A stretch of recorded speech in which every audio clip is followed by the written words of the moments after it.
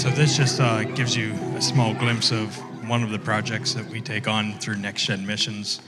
I know, like, I could show you another 5 minutes of that video and you would be compelled to do something about it, okay?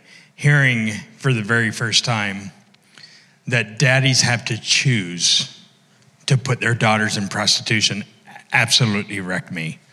Okay, but church, I gotta tell you that the needs are great all around the world. It's just not Project Rescue. Okay, when I heard of young women, children in Africa, daughters, okay, being circumcised so they can be controlled. Okay, like in my position, so my name's Eric Hoffman. I'm honored and privileged to be here. I love Pastor Joey and Cicely. I love this church, okay? To me, I told Pastor Joey, I'm like, you don't have to introduce me. Like, this is home for me. Illinois district, I've been in this district for a lot of years now. I serve at the capacity as the National Next Gen Missions Director, and I see things and hear things that I didn't even know existed. Okay, so as your children and youth, okay, get behind this project for Project Rescue, just know that they're impacting the lives of women all over the world, okay? That it's just not, you know, there's many things, just to give you a glimpse, there's many things that we could be a part of. Project Rescue is rescuing women from prostitution and trafficking overseas. We partner with Free International here in the U.S. We're getting a game plan right now for 2026 because the World Cup is coming to the U.S. And that I know just from having conversations that our children, our teenagers, if they're under the age of 16, they're considered high risk to be trafficked here in the U.S. And somebody should do something about that. Why not us? Okay. So this morning, I don't apologize because I always travel. I always speak. I always bring passion. I don't apologize when I ask you this question: will you risk it all? Okay. I think for way too long, we, the church, we've been playing it safe. Okay, we've been confined in church buildings when the entire world is waiting for the light of the gospel to bust outside doors in this building and make a difference in our communities. And I'm thankful for the history here. Pastor Carlos and Yvonne, thank you so much for just leading well, for showing the nation what a healthy transition looks like. Okay, you have the best with Pastor Joey. Like, I need you to know that. And then I'm trying to figure out how Pastor Joey landed Pastor Izzy and Ariel. Like, I'm like, dude, that's amazing. And then I'm looking around and I see Edwin and Ben and Sal and Jonathan and Primo, like kids that I've just seen grow up over the years. It's so much fun for me walking into this building and having an opportunity to throw it down. Okay, like it is. And I hear that, and we're all burdened with things. My wife right now is currently back in the kids area teaching children this morning. We're passionate about this thing called reaching the globe with the gospel. Amen. Let me show you a family picture because like everyone else, our families grow up. So if you want to put that picture up on the screen for me, this is my crew. Most of them right now. In front of me is my daughter, Abby. Abby just turned 21. She's a student at Trinity Bible College. She's currently on her first missions trip with the college in Honduras. That was a journey in and of itself. I don't have time to share that with you, but I'm believing God's just going to wreck her. In the center is my son and daughter-in-law, Matt and Taylor. They are full-time kids and youth pastors. They live in Missoula, Montana. Okay, so if you think it gets cold here in Chicago, it has nothing on Missoula. I promise you that. And then to your left, my wife Liz is in the back. We celebrate 25 years of marriage this year. In front of her is our daughter, Emma. Emma is 16. She's driven. I have no idea where she gets it from. If you knew my wife and I, you'd understand. She works at Cox Hospital as a junior in high school, 20 hours a week. She wants to do pre-med when she graduates high school because her theory is if I can make enough money to put mom and dad in a home, I don't have to take care of them. I said, just make the money, that's it, make enough money so you can put us in a nice home. That's all I ask you, okay? And then the next picture, if you would show that, we had a journey. We took in a young lady into our family in 2010. Her name's Taylor. And Taylor has two beautiful baby girls, as you can see. Let me just share this. I felt this as Pastor Joey came up. Like if you're in this room and you're struggling with something and you feel like you're not enough, man, that's a lie from the enemy. Okay, it doesn't really matter what you went through, what you're going through, or what you'll go through. Okay, and there's a side, like I want to be the tough guy. Pastor Joey knows me. I'm like, I'm not giving her another shot. Okay, like, so Taylor, we January 1st, we had an intervention in her life. She was losing everything, including the girls. We moved her back to Missouri with us from Illinois. And since then, we get the babies every other week. Okay, so I'm Papa, that's Nella and Nora. And you can see, like, they have me wrapped around their fingers. Okay, like they say jump, I say how high. But Taylor's life right now is just, it's a journey. Okay, and let me just say, like, if your life's a journey right now, what better time to risk everything for the King than right now? And my hope this morning is that I share with you a verse of scripture that if we truly were to believe these words, it would revolutionize radical faith in your life. Okay, this morning I want to talk to you about a specific prayer that was spoken from a prisoner of war. The year was 580 BC. This POW was asked to do something for a city that was on fire and was completely destroyed, okay? Have you ever been told that you were crazy for doing something before? That you shouldn't take a risk? For me, the year was 2004 when I moved my family from Pennsylvania to a small town, East Alton, Illinois, okay? My family told me I was nuts. Why would you move? My entire family lived within a 10-mile radius of one another. When I say my entire family, I'm talking about my grandparents, my aunts and uncles, both sides, all my cousins. We all lived in that area. No one ever moved away. And then all of a sudden, I looked at my grandmother and I said, we're moving to Illinois. They said, you're crazy. It's too big of a risk. No one's going to be there to help you. I can remember having that conversation, okay? Online, I found an article, okay? And it has to do in moments that you take a risk. In this article, the title of this article was Notes to a Failure. Okay, like everyone wants to read that article, right? But in this article, he highlights 6 things that we need to understand in order to take a risk. Number 1, understand that failure is going to happen. Number 2, trust the muse. The muse is that thing you can't kick. It's that voice that you hear in the silence, that thought that brings you continual excitement and fear all at the same time. I now understand the muse in my life is the Holy Spirit. Okay. Number 3, be authentic. 4, be of clear mind. 5, fully understand what you're risking. And 6, know that you typically only ever get one shot. Now, let me just pause there, because what frustrates me is as I travel from city to city, state to state, church to church, I see a lot of churches that understand that risk needs to be a part of who we are, but we don't want to take a risk in such a way to where we only get one shot. We want multiple do-overs in our life. And that's not really the way this thing works when it comes to serving the King. Like, we truly only get one shot at this. Okay, Pastor Joey's saying, hey, there's still millions of people that have no idea who Jesus is. Like, we only get one shot. So if we only get one shot, why don't we go all in?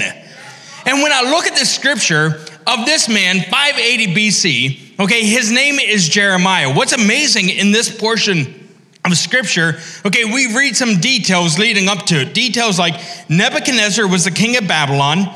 The prophets have been prophesying that an enemy was going to come and ravage the city. Nebuchadnezzar just finished his 3rd and final raid on Jerusalem and left it completely destroyed.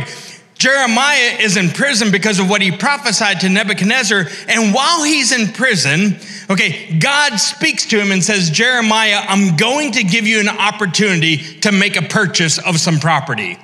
Let me read to you the scripture this morning. Jeremiah chapter 32, starting with verse 6.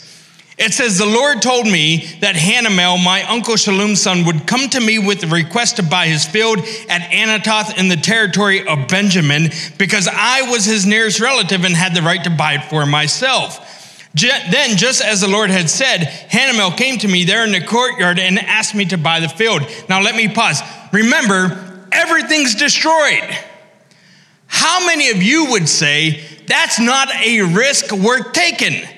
Okay, imagine looking outside the doors of this church and seeing destruction everywhere. And God says, hey, you see that property over there that's completely burned up? I want you to buy it because it's yours. None of us would do that. Amen?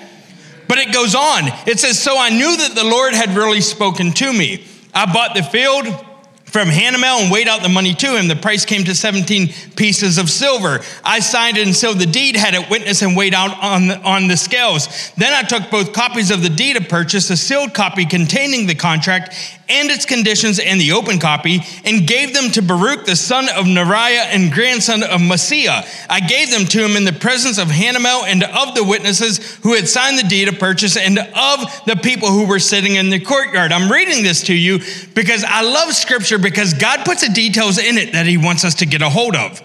Do you notice how many people are mentioned in that small portion of scripture? When do you and I typically take a risk? And when we take a risk, how many people do we tell about it?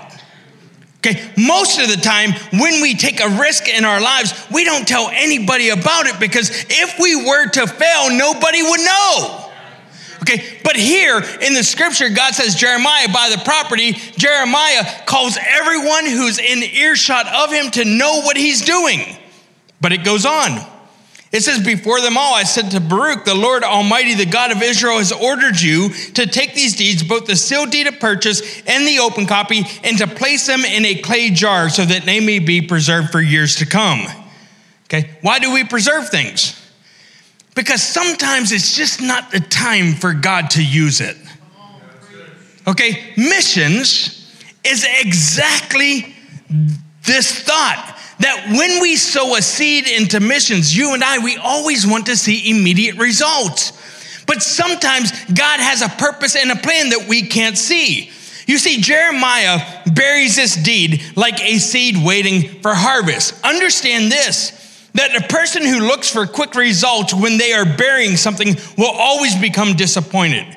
When you bury a seed, there will always be long stretches of darkness and invisibility and silence that separates the planting of the seed from the harvesting of it. It's if God is saying to the church today that when it comes to missions, okay, he's just asking us to bury the seed.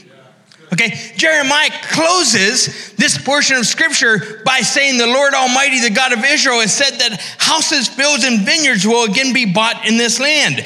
As we look across the globe, it's easy for us to look at everything going wrong and say we're not giving. Okay, we want to hold on to it. Okay, we look across and we see murder and riots and destruction and hate and famine, abuse, trafficking and war. But no matter what we see, God still sees buildings and vineyards that will come out of the rubble.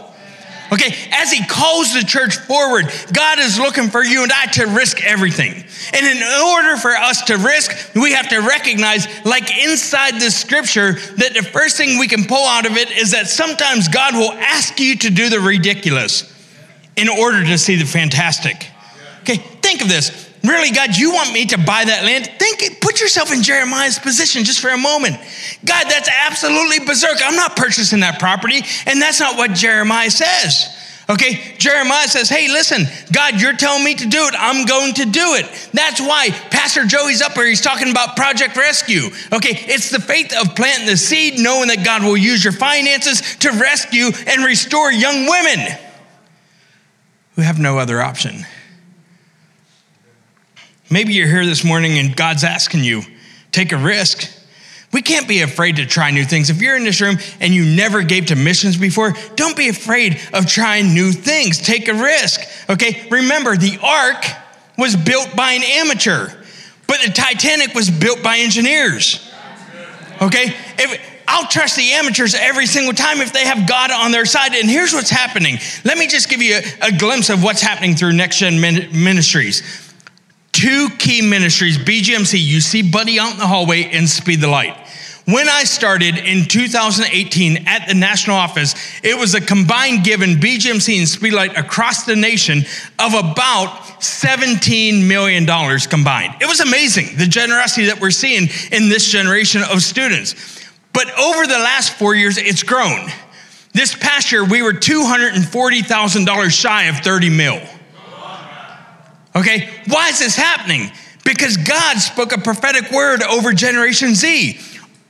A prophetic word is when God gives someone who's filled with the Holy Spirit a glimpse into your future or your present to encourage you. August 1st, 2018, if you're in this room and you have a Gen Zer in your house, depending on what you read, Gen Z is between the ages of 11 or 12 up to the age of 27. Okay, and I see it, like I'm looking at the young adults in this church, I'm like, yep, God, you knew. You knew what you were doing. August 1st, a young lady came to the stage in Houston, Texas, and spoke this prophetic word over Generation Z. Be prepared, change is coming. I am a God of unconventional ways, and you are a generation of unconventional anointing. I say it again, I'm coming back. Old ways no longer work. That's why I've called you. Church, listen up. An unconventional generation is going to change the world. I say this because there's no precedent to an anointing of this capacity.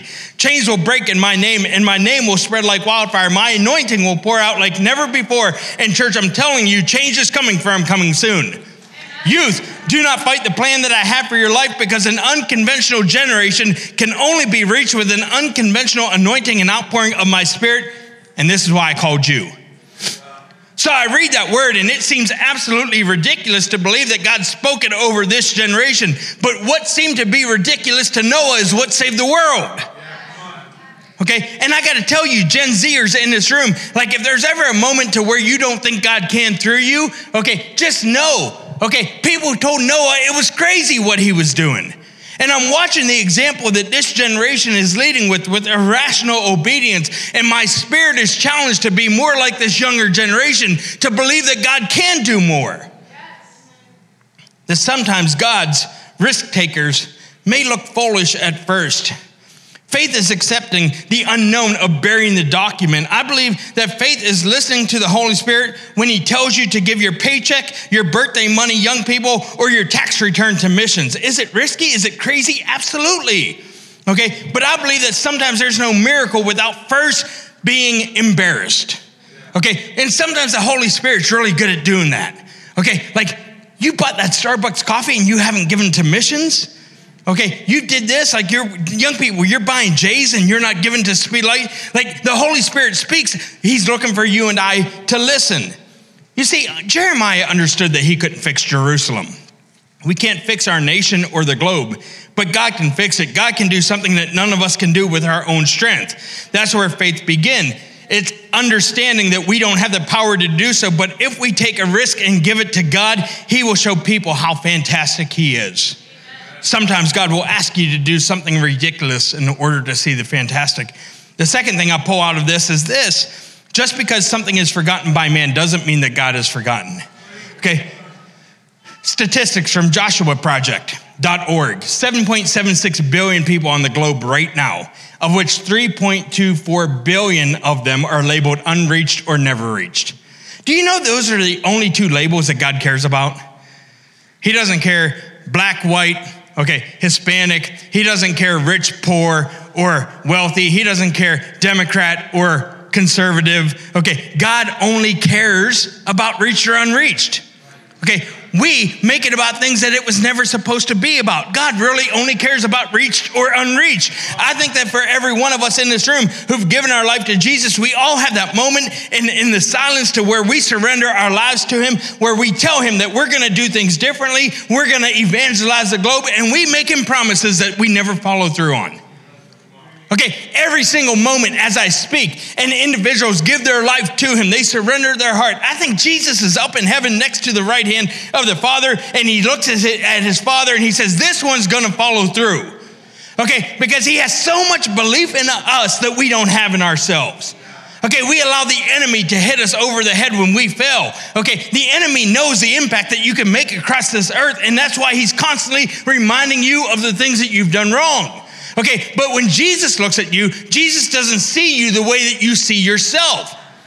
He sees you the way that he created you to be. The hands and feet of the gospel, how beautiful are the feet of those that bring the good news. We're not all called to be preachers on the platform, but we're all called to be ministers in our communities. See, every buried promise is never forgotten. Every act of obedience is never forgotten by God. Okay, we have to trust him. Trust plays a big part when it comes to planting seed. I remember being 7 years of age, going to my great-grandfather's house. Okay, he planted this huge garden every single summer. He gave me one job. Every summer, I was in charge of planting the radishes. He would dig out the little trench there, and he would hand me the seed packets, and I would meticulously put the seed in that trench and cover it up with soil. I remember after a couple weeks, I'd go back to my great-grandfather's house, and I would run to that spot to where I planted the seed because I wanted to see if the radishes had grown yet. Man, the excitement as a 7-year-old, seeing the leaves come out of the soil for the very first time, and looking at my great-grandfather and saying, "Pap, they're ready." And he'd be like, "Eric, it's not ready yet. You have to be patient." Following week, I'd go back, and the leaves would be even higher above the soil. "Pap, I'm telling you, they're ready now." "Eric, they're not ready." Week after week, for about a month and a half, I would go to my great-grandfather's, and I would run to his house, and I would say, "Pap, I'm telling you, they're ready." And finally, I think he just got annoyed with me. And he said, "Hey, if you think they're ready, then go ahead and pull just one." I remember walking down to that garden and getting that from the very base right above the soil and pulling it out. And I'm looking at all these leaves on top, but on the very bottom, there was nothing but a toothpick. Why? Because it wasn't ready. Was there something wrong with the seed? No. It was me. I chose to pull them out of the ground prematurely, and I didn't trust the process.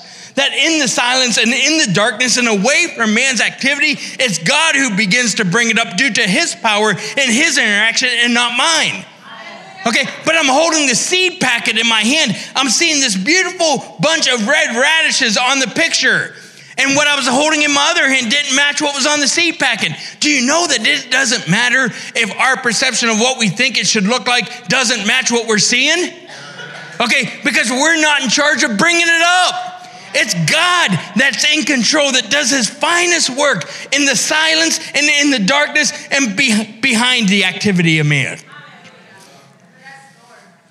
He's looking to you and I to take moments in the silence away from man's activity, away from news stations and social networks and TV sets and sporting events, our work schedules, the routine of church. And he's asking you and I if we would just listen and potentially take a risk. I've come to understand that when you take a risk, though, typically God will ask you to take another risk. That's faith. He says to Jeremiah, "You took a risk, you bought the land. Now I need you to seal the deed up because I'm not ready to use it yet." You see, when it comes to missions, what frustrates me about the church is we give our money and immediately we expect God, Shazam! Boom, it happened. That's not the way it works, okay? And I remember, man, I was in North Dakota traveling down a road that I had no idea where it was going. Pastor Joe, you've been in that state. You know what I'm talking about. Okay, and I was thinking about this prophetic word that God spoke over this generation. Okay, like I have it memorized. I don't need to read it. I read it because I never want to miss a detail of it. And I remember the Holy Spirit saying, "Hey, listen, Joshua waited 40 years to walk into the promised land. Will you wait if it takes 40 years to see that word come true?" We're just planting seed. I'm looking at this generation. I was in this room Friday night. Man, I challenged a generation to come down the staircase. That what happened in the upper room wasn't confined to the upper room. It was when the Holy Spirit put the church into action, but we have to go down the staircase. Okay, I'm watching a generation that's passionate. Why? Because the Holy Spirit spoke a word over their generation. Maybe it's time for us, the adults of our fellowship and our churches, to get behind a generation. The entire world is seeing it. I was watching American Idol. Blake Shelton, this young lady gets up, 16 years of age. She wrote her own song. It's called 15. Okay, like her daddy's playing it on his guitar. She's singing it. I'm crying. I don't cry, Pastor Joe. You know that. Like, I'm crying. I'm like, what's happening to me? Am I just getting soft? Okay, and then all of a sudden, Blake Shelton says this. Man, when you have the ability to be a 16-year-old and speak in a way that other 16-year-olds can hear you, there's something special going on. Keep doing that. Okay? It's crazy that those that don't even love the Lord see the potential that's in this generation. And God is looking to you and I, okay, to take a risk and get behind him, okay, to do something foolish and see the fantastic, to not forget, okay, God never forgets a promise. He intends for the entire globe to know who he is. And the third thing we pull out of the scripture is believing in the beginning of the story really does matter. Okay, we have to believe that God is who he says that he is. He's the God of Genesis, and he's the God who sent Jesus to the cross. It mattered to Jeremiah because Jeremiah staked his money and his future upon this. Okay, listen to me. The creation versus evolution fight is larger than what we think.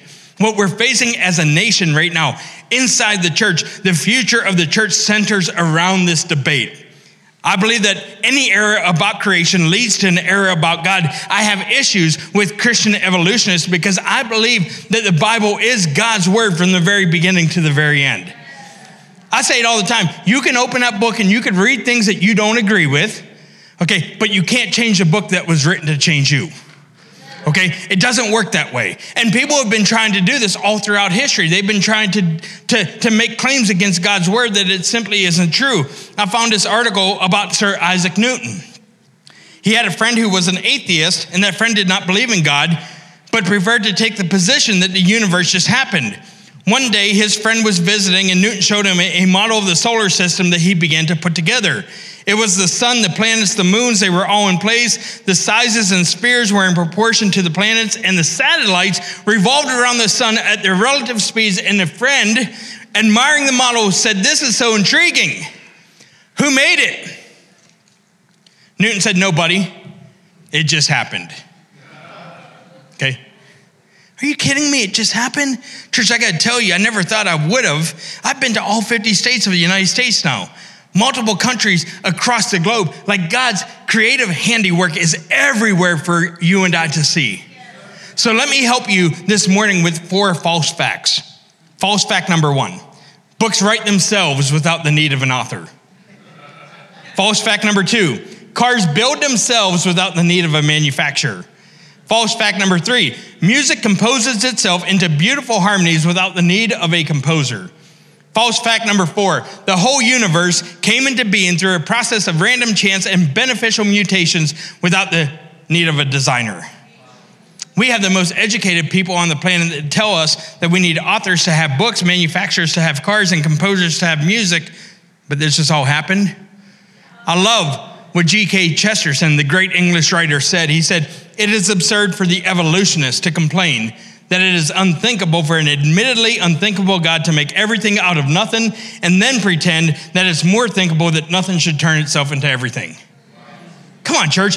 Our God created the heavens and the earth. That's why it's so important to understand that when we forget about how the story began, we allow for a lack of faith to creep in. Listen to me closely, okay? You lose faith for the impossible when you don't believe that God created the heavens and the earth. I don't believe in a Big Bang theory. I believe in a big God theory. And here's what we saw. Jeremiah is a creationist in prison, and he prays a song that many of you who grew up in church in the 80s and 90s used to sing. I tell people all the time, my mom used to dance up and down the aisle with a tambourine singing this song. And as soon as I share it, you'll know which song I'm talking about. If we truly lived our life, okay, believing that this one man, this POW, his prayer, if we lived our life knowing the truth of this word, it would change the way that we walk out of this door this morning. We see Jeremiah, he's in prison. God's people is in Babylon. He understands, however, that God is still on the throne. Jeremiah is in jail. God's people are POWs in Babylon. Jerusalem is in ruins, but God is still on the throne. And this is why Jeremiah does the only thing he knew how to do. He prayed. When I imagine this moment, and I'm going to share with you the scripture.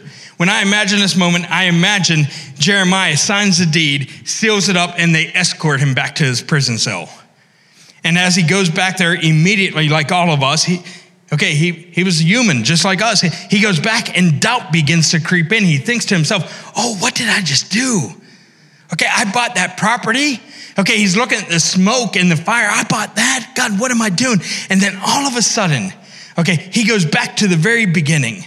And we read in Jeremiah chapter 32, verse 17, he says, I prayed, sovereign Lord, you made the earth and the sky by your great power and might. Nothing is too difficult for you. Nothing's too difficult for you. So how have we, the church, come to the point to where we live our lives as if there's things that God cannot do? Okay, is it possible that through missions, we have forgot what's really going on across our globe. Would you start that video for me? Here's what I see. I see God's people surrounded by a world where the nation of Haiti is struggling from an earthquake. The second 7.0 earthquake in a decade, which consists of 11 million people, of which 90% of them do not know Christ. I see the nation of Indonesia, the world's largest Muslim-dominated nation that over the last couple of years has seen 250,000 people die in natural disasters, tsunamis, and earthquakes, leaving hundreds of thousands of others homeless, susceptible to all kinds of diseases, and hungry. I see a nation like India, where there are more people living below the poverty line than there are people in the United States altogether.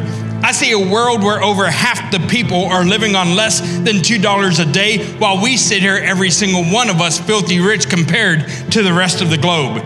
Furthermore, here in the United States, we spend collectively $3.3 billion yearly on garbage bags, while 1.8 billion people are living without improved sanitation practices.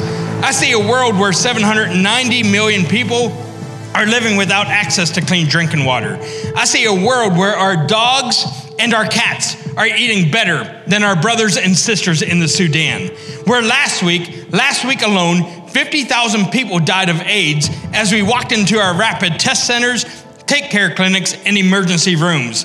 Last week alone, 100,000 children died of hunger-related diseases while we dispose of a third of the food that we purchased.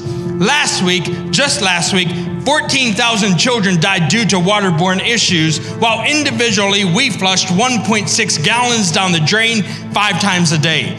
In addition, hundreds of thousands of others were trafficked around the world for human sexual exploitation, and our biggest concern last week was the price of gasoline or whether the stocks would be trending up or down. And on top of all that, thousands upon thousands of our brothers and sisters are imprisoned and persecuted in China, Laos, North Korea, and Saudi Arabia. And in addition to all of this, there's still 3 billion people who haven't even heard the name of Jesus that's on my lips this morning.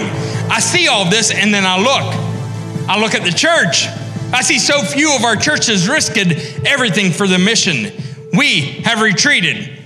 We have retreated into our nice big buildings where we sit in our cushioned seats and inside the comfortable atmospheres, where we are insulated and isolated from the inner cities and the spiritual lostness of the world, where we've given a tip of our hats to world missions and evangelism as an optional program for the faithful few, while we go on designing endless programs that revolve around us. And when we should be on the front lines for God, we find that most of them are still in the nurseries of our churches drinking spiritual milk. With the mammoth needs of a world without Christ in front of us and the glory of Christ in us, we face 2 options. We could retreat from this mission into a land of religious correctness and wasted opportunity, or we could risk everything to fulfill the divine purpose for which we've been created. I say, let's risk it all. For the sake of 1 billion people who haven't heard his name, I say, let's risk it all. For the sake of millions in our country who are headed to a Christless eternity, I say, let's risk it all. For the sake of the lost people you and I know, in our families, in our neighborhoods, and in our communities, let's risk it all. For the sake of the hurting, the hungry, the thirsty, the trafficked, and the displaced, let's risk it all.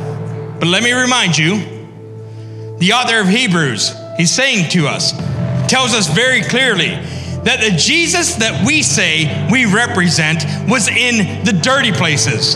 He was in the dangerous places. He was in the despised places. That's where he went. Is that the Jesus that we're following? We cannot sit back in comfort. We must go to the need.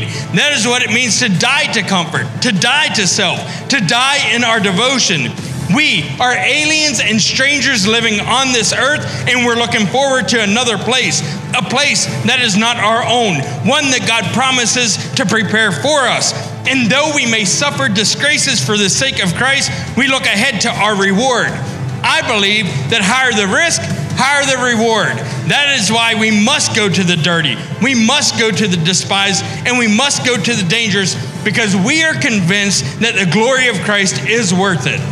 Are we going to die in religion, or are we going to risk it all for the one and die in our devotion? This is our mission. Giving our money is easy, but will we give our lives? It's time that the church begins to normalize the impossible and make him known to all. This is why I'm asking you this morning to risk it all.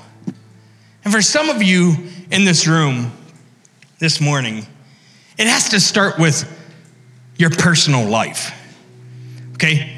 If God could rebuild buildings and vineyards that were completely destroyed, he can restore and rebuild you. There's nothing too difficult for him. There's not one thing that you have done that he cannot forgive, because nothing is too difficult for him. If you cheated on your spouse, if you're addicted to porn, if you're angry, depressed, or filled with anxiety, nothing is too difficult for him. I'm telling you, today in this room, God is looking to individuals across this room, and he's speaking to your heart, and he's saying, hey, you thought that you knew the way that I felt about you, but I'm telling you, there's nothing too difficult for me. The Apostle Paul lays it out. He says it so eloquently. He says, if you declare with your mouth that Jesus is Lord and believe in your heart that God raised him from the dead, you'll be saved. So before I ask this church to risk anything at all, I want to ask the individual in the room that you came in here, okay, you had doubt, you misunderstood what God thinks about you, you don't think God can fix you, you don't think God loves you, you don't think God wants you, you're wrong, because nothing's too difficult for him. Okay, it doesn't really matter if you're addicted, if you're running, if you're cheating on your spouse, it doesn't matter. Okay, all those things can be fixed because nothing's too difficult for him. Okay, it doesn't matter. Okay, it's hard. Maybe the doctor gave you a report and you didn't want to listen to it. Nothing's too difficult for him. Okay, so let's start with the individual first and foremost. If you're in this room, I'm not really good at doing things in a way to where it's private. Okay, I believe that when you make a declaration, it should be public. Everybody should know about it. Okay? The Apostle Paul says, he uses words of action. Declare with your mouth that Jesus is Lord and believe in your heart. Action. I'm not going to ask you to repeat a prayer after me. Okay? But if you know, okay, that you need to surrender your life to him, that's the greatest risk of all. That's the first risk we all get to take. Okay, and if you're in this room and you understand that you're a sinner and you want to admit it and believe in your heart that God raised him from the dead, confess your sins in such a way to where you're surrendering your life, you're giving your life to him. Now, let me tell you, though, there's a difference between salvation and lordship. So many times I travel and I see people all the time that are saved, but not many declare him Lord. Okay, you're like, I punched my ticket. But he's not my Lord. How do I know? Because if he's your Lord, then he goes with you everywhere you go. He watches the things that you watch. He would say the words that you say. Okay, you reflect. You're a direct reflection of who he is. And if that's the type of risk you want to take this morning, when I get to 3, I want you to stand to your feet and I want you to say these words. I declare Jesus my Lord. Are you ready? And I'm going to ask you, don't clap. Let individuals have a moment. Are you ready? Listen, you want to get your life straight. You want to surrender your life. You want to declare him the Lord. When I get to 3, stand to your feet and say it out loud. I declare Jesus my Lord. Are you ready? 1, 2, 3, go.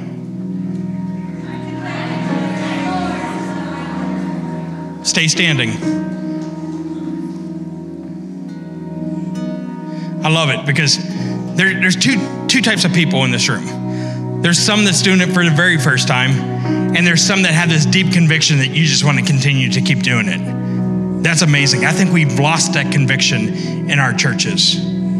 Okay? The next step I want to ask of this church is, will you risk it all for this community? You have strategically been placed on Belmont Avenue for such a time as this.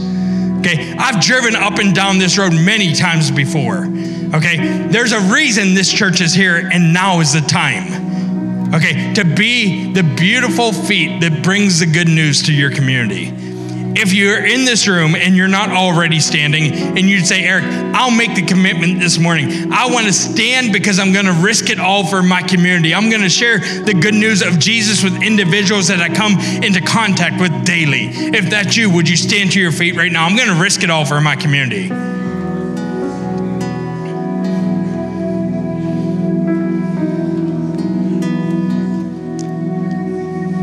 You see, the process starts when it comes to missions, guys.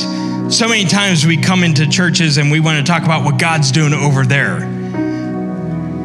The first place that we need to address is here. Missions becomes alive in our hearts. Okay, but who are we if all we do is give our money and not impact our communities? And I promise you that if you can walk out of these doors and impact the community outside these doors, then impacting the globe will become easy. You'll understand it. Father, we thank you and we give you praise.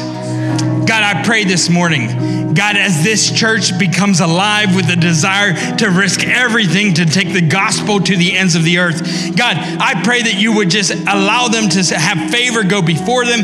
God, that they can give more to missions this year than what they've ever given before. God, if there's individuals in this room that have never given, God, I pray this morning that you would challenge them with a number that would scare them, that it would be risky, but God, that they would see it through because you're with them, because nothing is too difficult for them. God, I pray for our children and teenagers in this church as they take on Project Rescue. You heard Pastor Joey, $35,000, as we, the adults in their life, would come beside them and support them in this moment of generosity.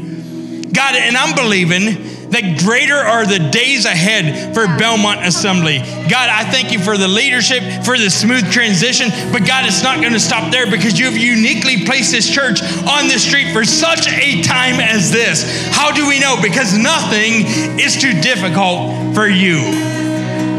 Father, we thank you and we give you praise. In Jesus' name, amen.